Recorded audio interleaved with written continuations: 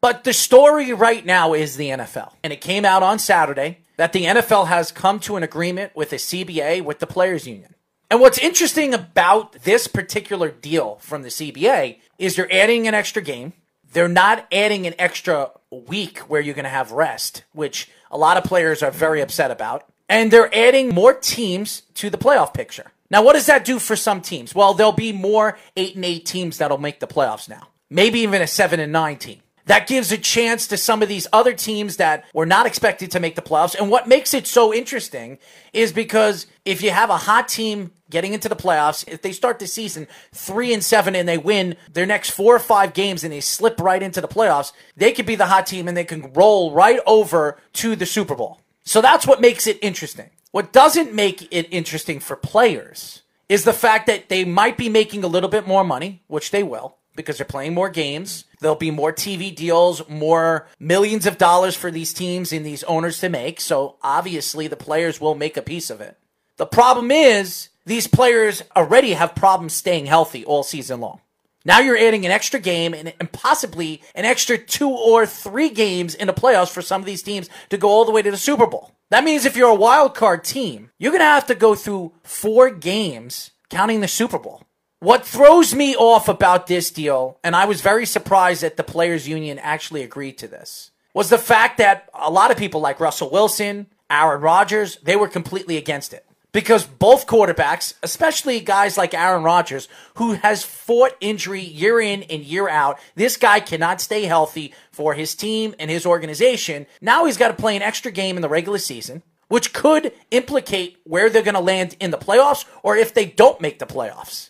And there are a lot of players, people that are getting older, and they're no longer ageless, that are going to have to deal with this for the next 3 or 4 years as a pro. Tom Brady has decided he will no longer be the starting quarterback and the quarterback for the New England Patriots. After almost 20 years of greatness with the New England Patriots organization, he is going to move elsewhere. And it's interesting because the AFC East is now completely open. When you think about it, with Miami making the moves that they have made so far in free agency, Buffalo making the move that they did with bringing in Diggs yesterday, giving up a first round, a 4th round, and what was the other one? It was a 1, 5, and 6 this year and a 4th in 2021. Gave up a lot for Stefon Diggs, and Diggs is a good player. He adds another big-time offensive player on the outside that can make plays for the Buffalo Bills, something they didn't have in the playoffs last year, which could have drove them even further into the playoffs. But this is big news, and I'll tell you why. Because you look at the AFC East right now, you look at Josh Allen,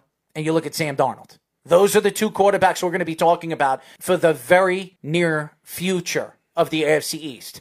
And as a Jet fan, there is some hope, because now the New York Jets, more than likely, has the best quarterback in that division. Now, that doesn't say much because the Jets have done nothing so far this offseason that can bolster that offensive line. Now, they added Font yesterday. It throws me off because you would think they were going to go after Jack Conklin, but the Jets didn't want to spend $4 million more.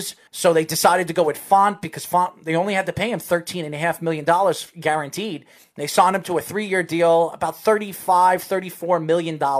Now, I don't know where the Jets are planning to put Font. But right now, what I've been reading, they're going to put him at the left tackle position because Beachum is not coming back. And they're going to decide, maybe after the draft, are they going to keep him at the left tackle position or are they going to move him to the right tackle position? And Rivera making a move again. He brings in his ex-quarterback who took over for Cam Newton last year, Kyle Allen. I think this was a good move for somebody like the Redskins because the Redskins right now, so they have Haskins over there as their starter and Kyle Allen as their backup. I do believe that if a particular quarterback does fall to them in the first round, I could see the Redskins making a move and bringing in a quarterback. Now, I do believe that Haskins had a very good second half last year when he came in, and he played a little bit better as the team started figuring things out and the players started figuring out the quarterback, where he likes to throw the ball, where he likes to deliver the ball, his delivering point. These are important statistics that you watch when a quarterback plays, especially when it takes a young quarterback to figure things out on a football field. But I thought Dwayne Haskins played very, very well in the second half last season. He played better than a lot of these young quarterbacks that we've seen in the last couple of years come into the league. Josh Allen kind of fell apart in the second half this season. He played very well in the first half, and he kind of fell off a little bit in the second half, and he fell off in the playoffs as well. Even though he made some fabulous throws in the first half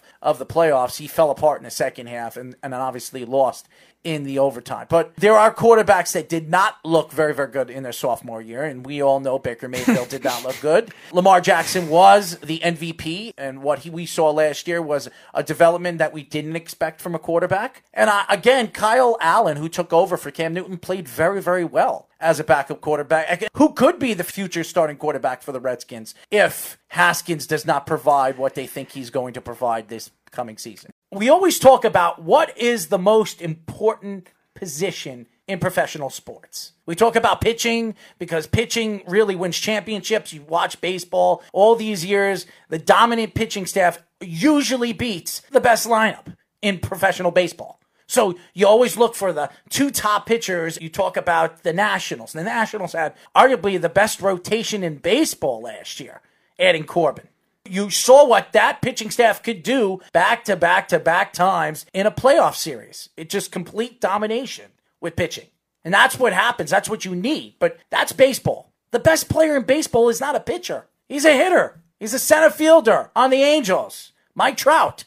And then we talk about what Garrett Cole got, the $336 million contract from the New York Yankees for the 9-year deal, which made absolutely no sense as a Yankee fan, even though he was an awesome and available pitcher the Yankees needed to pick up to give them that boost to possibly giving them their next championship. But I don't even think baseball, when you talk about pitching, is the most important, most strategic position you need to win championships. You talk about hockey. And everybody talks about, well, goaltending is the most important thing. You get a hot goalie going into the playoffs, he'll take you all the way to a championship and win you championships. You don't need the best player if you have a hot goaltender or a good goaltender.